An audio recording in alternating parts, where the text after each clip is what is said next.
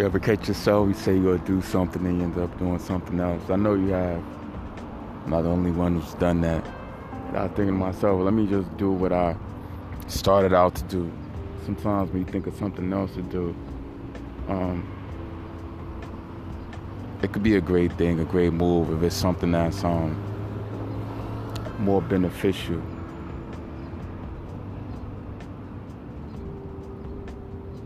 If it's more beneficial, you might as well go along with it and come back to the first thing maybe later on.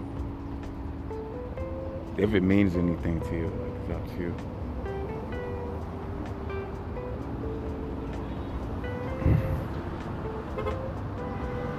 Where do you recommend people read? Do you recommend people read at the park, at a coffee shop, at home? What do you think is the best place to read?